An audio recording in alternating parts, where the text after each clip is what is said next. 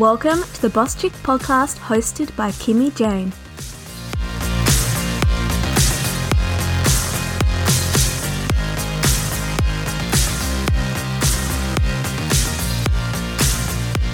Mary, welcome to the Boss Chick podcast. Thank you so much for being a guest. I'm very excited to have you. My pleasure, Kimmy. So I thought we'd start maybe by just having a chat about, I guess, COVID. It's, the elephant in the room. Has COVID affected, your family at all, and is everyone okay, and how's that sort of going? Look, everyone's okay, which is great, but it has affected my family because I have one daughter in Melbourne with a small family, young family, and of course I haven't seen them. And in the meantime, her youngest baby has become a little boy. He's gone from being in a pusher to riding a scooter and being a child instead of a baby. And that's been sad to miss him. And also I have another daughter in Dubai who I haven't seen for ages, since Christmas virtually. And they can't get out here at the moment, which is sad. They might be able to, but we don't know. It's all up in the air. Oh, my goodness. So, and they might be coming back, but they don't know how. And it's all very messy for them. But they've been away 11 years, so long time. I guess they're used to living in Dubai. Very used to living in Dubai. It's quite an exotic place to live. It's very. I think it's going to be quite a challenge to come back here. Have you ever visited Dubai? Yes, I used to go quite a bit, which was fun. Really? Yeah. Well, my daughter worked in an airline, in Etihad Airlines, and she was quite high up, and so I used to get good rates, which was terrific. Ooh. Yeah. And so I used to go quite a lot with her sponsorship, and it was fantastic. I loved it. Oh my really goodness. Great. Yeah. I'd love to visit one day. What was the most interesting thing about that country? Well, the different culture, really. Seeing people in their black outfits and the ladies with their eyes and their mouth, the faces covered up, and just the difference in the culture to our culture, which is so free. Although they seem to have a pretty enjoyable life, and their government guarantees them all jobs and houses, and it's a very sort of progressive.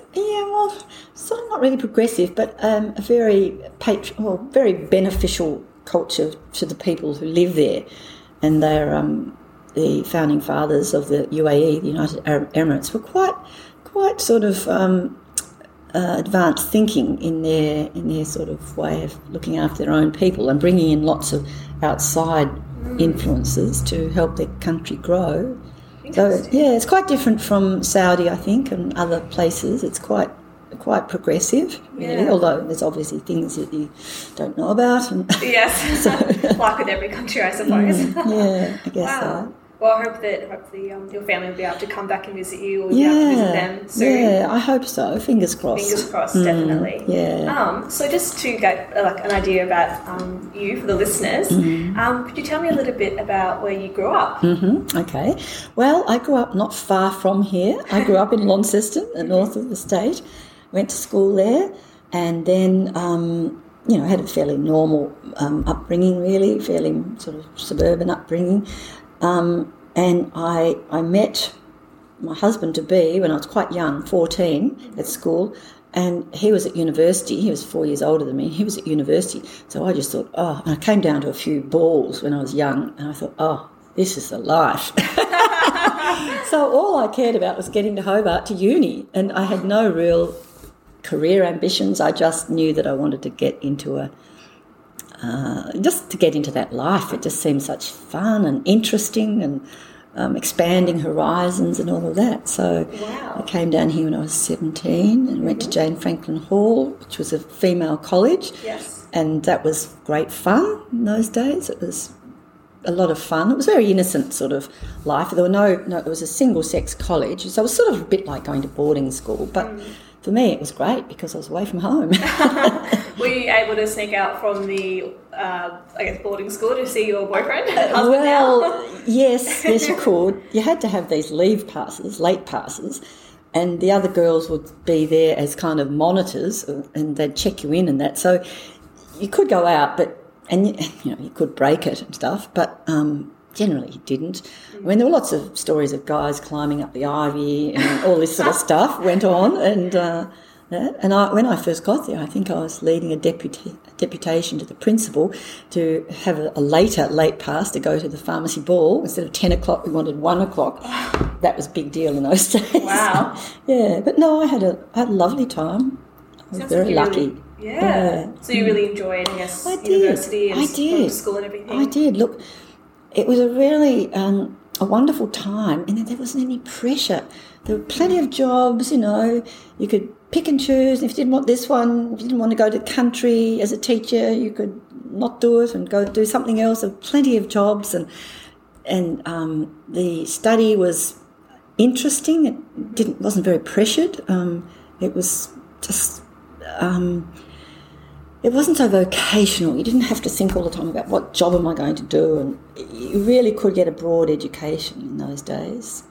Wonderful. And it was fun. Spent a lot of time in the ref discussing current affairs, the Vietnam War, the pros and the cons, and going in marches, and it was a very sort of enlivening, flowering time. It was Gough Whitlam was in power, and they made universities free at that time, and all that sort of stuff. It was a good era, really. So I was lucky.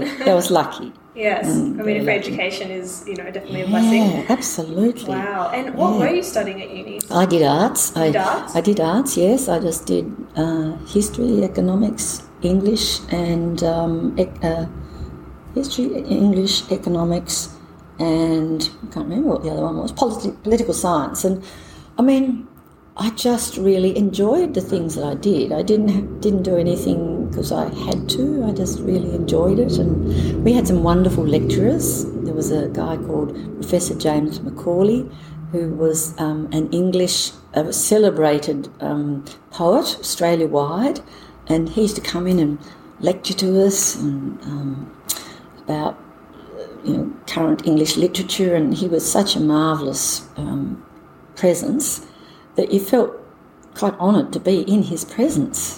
He'd talk about Paradise Lost and Paradise Regained, John Milton, and it was another world, and it was really amazing. But I wasn't particularly academic. I just liked being in that environment, and so just felt very lucky, really. Yeah. Didn't really feel I was that lucky at the time, but looking back on it, I realise how different it is for the young people today who have to really work hard and get the grades and aim for a particular vocation or job and may not get it because there's so much competition and such a different world.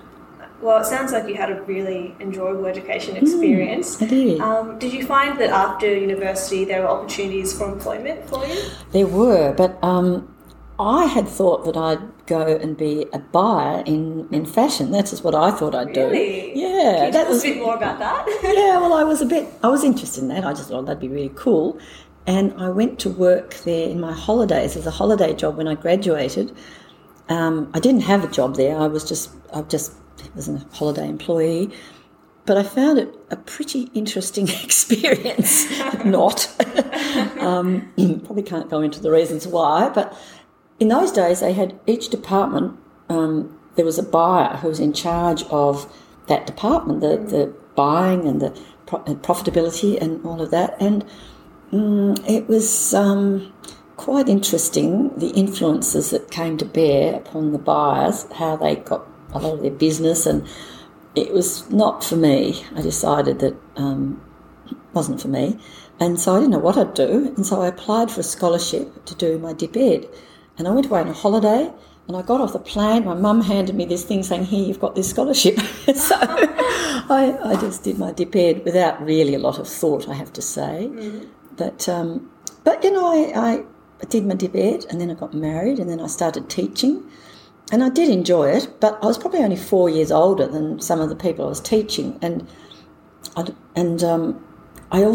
was a bit of a culture shock to go from this easy university life to hard yards of a school, secondary school, which was quite a tough school that I was at. And then a few years later, my husband got a scholarship to go to England to study at a polytechnic there. He was into IT, so I went with him, and I thought, what'll I do when I'm over here? I hadn't thought. I just walked into this, saw this ad and thought, oh, I'll do that. And it was in a library in sort of like our advanced colleges, which you did have. And so I just got a job in the library then and thought, this is great. And I was reading all these books. I was cataloguing in the library. I had never done it before. I was reading all these books, Germaine Greer and all these things that I didn't know about. And so that was another world too, doing that. So I came back and I studied librarianship then. Wow. Yeah, which was good. I really enjoyed that. Yes. But I think after a while I missed the cut and thrust of being in the education system. So I went back and I was working in a thing called the Media Centre, which was educational resources and schools and helping schools maximise their learning resources. And so I did that for a while. And then I had a baby. And so, life has just kind of happened. Yes. I haven't planned everything. It's just things happen. And so I had this baby, and the head of what was called then, it wasn't called HR then, it was called personnel. And she was quite a strict lady, elderly lady. And she wrote to me and said that if I didn't come back within 6 weeks of my baby being born, then I wouldn't have my job anymore. And so I thought, I won't be doing that. So I left, and I didn't do anything for a while, but then I never go back to teaching and education because went on and did other things, but it wasn't planned. So, yeah. Wow, it sounds amazing how you, you followed your husband and you went to England and you found yourself your own, career there, and you've done all of these things. Were you ever nervous? Just listening to how it sounds like you so seamlessly went from, strength to strength. Did you ever feel nervous going to England or trying all these new things? Look, I was apprehensive about going overseas because I'd never been overseas before, and it was quite an unknown experience. Whereas now, people go overseas when they're children with their families, but I had never done that, so it was fairly interesting. But because I had my husband there, it wasn't as if I was on my own. And I had an interesting time getting there. We had a blackout at Singapore airport when we arrived, and we didn't know it was just a power blackout. We thought because there was a miners' strike in London and all sorts of things were happening, and we just thought, when we landed, oh my God, the whole world's in darkness, because we didn't know what was going on internationally, but it was just a power blackout at the airport. But it was a pretty interesting experience because we didn't know how to get back on the plane. There were no PA announcements. So it was very interesting. It sounds like a shambles. It was a shambles, yes. And it wasn't until we got back on the plane by some miracle that we read in the paper that there'd been a power blackout in Singapore. And we just thought that's what it was like everywhere in the world. There was this terrible power blackout. And, oh, my goodness. Yeah, and you don't know where to go, and you're getting in queue to get your passport stamped, and then suddenly say, I'll go to the other queue, and they'd have candles. And we thought, wow, this is what the world's like. Oh, my goodness. But no, look, we sort of rolled along. I wasn't nervous in those days. I mean, there would have been times, but I don't remember being particularly stressed about things. I'm impressed with your confidence. I need some of that. Yeah, no, it's not really confidence. It's probably a lack of enough forethought about things before they happen. Wow, that's so fascinating. I'm just look at these questions. Sorry, Mary. Yeah, no, you are. I've done all of that. Did you want to talk a little bit about, so you gave birth to your daughter and then you didn't go back to teaching, but then I had a look online and I saw that, you set up the Tasmanian Travel Company. Yeah. What inspired you to do that? Well, I suppose my husband was in IT, and it was a time when it was all very undeveloped. And I can just remember thinking, look, there'll be so many more people that want to come into the country rather than going out of the country. And I was very interested I loved Tasmania and what Tasmania had to offer. And I just got into that whole world about destinational marketing, and the fact that there wasn't anything around was just, again, I kind of fell into it because I met a man who owned his own travel company, but he was organising trips for people out, to England and to Europe and wherever. And I remember saying to him, look, there's this opportunity to bring people in because people weren't doing it much then. And we set up this online company, and I did a book on accommodation. But unfortunately, we didn't really gel as business partners for very long. He probably didn't have the passion for Tasmanian tourism that I did, and I think he got sick and we parted company. Good friends, but I stopped that after a couple of years, and I can't remember what I did then, to be honest. I think I read that you were the marketing manager. Southern region. Yeah, the Southern region as well. So that's, again, marketing. Is one of your strengths? Well, it was, but unfortunately, that era has passed me by a bit because that was before. I mean, we were doing online things. I did do the website for the organisation. Well, not me. I worked with the guy who was really great at doing things, the technical stuff. Wonderful. And I did work with that, sort of like what Nat's doing now, I suppose, was the role that I had. And I loved that, really loved it. And I think I probably did it for about 6 years, and then an opportunity came up. I saw an opportunity to go into selling tourism real estate. And I thought, that'll be interesting because I had always been interested in real estate and been doing bits and pieces. And and because I knew so many of the people, and I just thought, well, that was a great opportunity because I've been there 6 or 7 years, and I just thought, well, this is a bit like you, something new to do. And I did that, and I really loved that. It was really good. I enjoyed that. And what kind of stuff would you sell? So when you say selling... Well, I started out. First of all, I worked for a company called Resort Brokers of Australia, and that was supposed to be selling hotels and motels and all that. But that's incredible. I know, but there weren't very many sales at that time in Tasmania of those things. And so I only really lasted a year there. I didn't do a fantastic job there, but I learned a lot. And then I got a job with Roberts Real Estate, and I was selling then more things that were more in line with what were Tasmanian sort of tourism operations, like B&Bs, not so much the Airbnbs of today because they weren't around much then. It was guest houses and like bed and breakfast. Bed and breakfast, and I did sell a couple of hotels, but it was the smaller sort of organisations rather than the Grand Chancellor, which I didn't do. But again, it was really interesting because you got right into the nitty-gritty of tourism businesses and what people were doing and had some sales. But then I ended up, my daughter by this stage was overseas and she was having twins.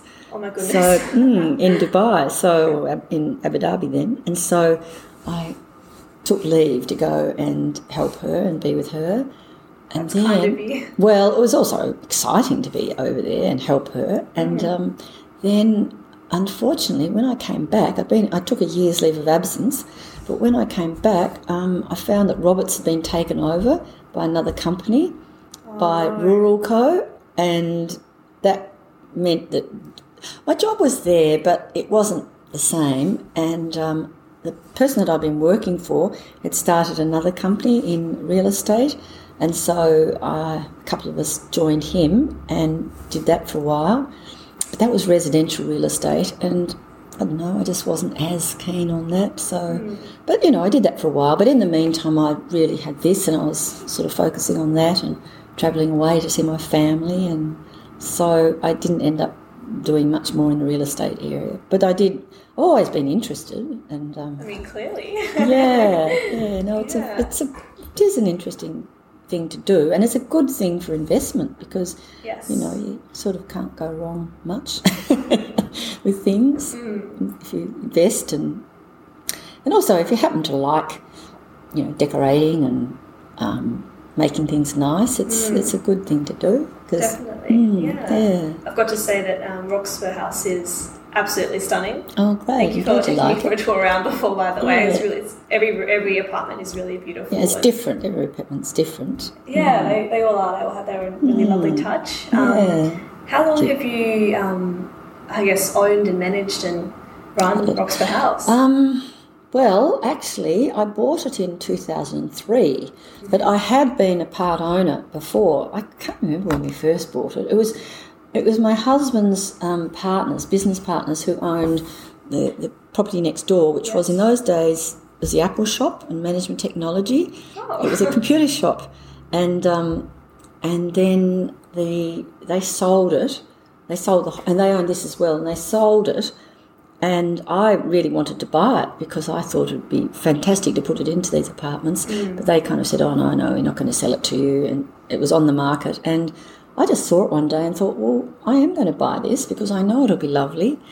And so I bought it through a friend who was a lawyer, and she bid anonymously for it. So I was able to buy back my own share. I only had a very small share, like a tenth or something. So I could buy back my own share and the others and bought them out. Because the business wasn't going very well then, because at that stage computers were becoming laptops instead of mainframes and bigger things. And so the Harvey Normans of the world had come in and caused a lot of competition. And the guy who was the Apple guy, Steve Jobs, he left Apple and Apple went down. If only we'd kept the shares we had. But, it was, I don't know what prompted me to buy it. I just knew that I loved it and could do something with it. And you have. This place is stunning. It's beautiful. It is lovely, yeah. It is a lovely building, and I do love it, I must say, which is probably, you're not meant to do that in investing, get your heart into it. I think it's good and it shows. I think every room has a really, really lovely feel to it. Oh, thank you. Yeah, especially the one we got to, or you lived in. Yes. Probably the nicest one. It was very comfy. Yeah, definitely. Yeah. Have you ever had any interesting guests stay here before, or we really got along with? Or? Oh, yes, I have. I have had interesting guests, people doing TV shows. There was one there was a show on called Guess Who Lived Here Before or something? Guess Who Lived Here Before or something? Oh, yes. And that was about old, interesting places. They didn't actually do a TV program on this place, but they stayed here while they did that program. That was good. Ooh. Yeah, that was TV good. Crew around. No, that was good. And there've been lots of interesting people over the years, but no one stands out particularly. The last few years I haven't really managed it hands-on. I've had managers do it because I've been busy doing the thing next door. But I haven't had anyone because of COVID, and consequently I haven't had many guests either because I haven't put my mind to it. But that's got to change now that we're opening our borders. Yes, fingers crossed everything goes very smoothly. Yes, that's right. I've got to do a lot more work to get that up and running now. Got my safety plan, but I haven't actually put it into place yet. I've just got the hand sanitizers and so on, but I haven't got the signage and, I haven't got perhaps all the documentation up right, but it's getting there. It's getting there. Yeah. It's the main thing. Because it is important. I mean, you definitely wouldn't want to have a problem in your accommodation. So yeah, that's very true. Maybe my last question then is for anyone who is interested in being a bit of an entrepreneur and, starting their own business or following their passions, do you have any advice? Tricky, because I didn't ever really set out to do these things. I've just suddenly had an idea and thought, I'd like to do this. And so I suppose I think have some goals. Really, it's nice to have some goals, but be flexible and open to what opportunities come along. That's been what's happened to me. I've had things just happen, and if you're ready and able to take up those opportunities, well, that's helpful. And the other thing, I suppose, for me has been that I've always been a course junkie. I've always been doing courses, and really? Not necessarily ones that you get diplomas for and formal accreditation, although I have done some of those. But I often go and do courses that you see on the internet, a lot of them in investing and things like that. And they have been amazing over time. Can't say that I've been their best student and stuck to everything that they say and been on all the Zoom sessions, but a lot of it's just rubbed off over the years, and the inspiration of the people and things that you see other people can do, and that gives you confidence that, yeah, you can do this. And the other thing I think is perseverance for me, because I had really a hard time when I'd been planning this for quite a long time, and I had the finance approved, well, not approved, I had the finance informally approved, and then the Royal Commission into Banking came along, and everything got turned upside down. They just suddenly, it all cut off, all my finance cut off. They suddenly got word from head office that they couldn't do any more in lending, in investment, and in Tasmania, and so it took me a year to actually get finance, and that was fairly daunting, I have to say, and I didn't know if I'd ever get it. And in the meantime, I had an empty building, and so that wasn't great. And then I finally got it, and we started the build in February, when along came COVID in March, and so there went the rest of my income, and has been really shot for a while. But I think the thing is, you just have to somehow or other get the internal fortitude to keep going, and I've been lucky in that I've got some support from family and some sort of support that I've had because I've got some property. And so I think the main thing is just to persevere, don't lose sight of your goals, but be flexible along the way, and try and do lots of learning from other people who can give you a different perspective. If I'd stayed in my own little world of my parents and my friends and family, I wouldn't have done anything really. And I think a lot of them think I'm crazy. Why you bother and all this, but I don't know why, you just do. So yeah, it's interesting too. That's the other thing. It's always interesting, if nerve-wracking. Well, Mary, thank you so much for sharing your stories. It's a pleasure. It's been a pleasure having you on the podcast today. I think I could listen to you all afternoon, to be honest. Not really. No, definitely. I really could. Thank you for having me. I appreciate the opportunity. It's been lovely chatting to you, and hopefully, some of the things that I've experienced might be of value to you and your listeners. I don't know. I'm sure they will. 100%.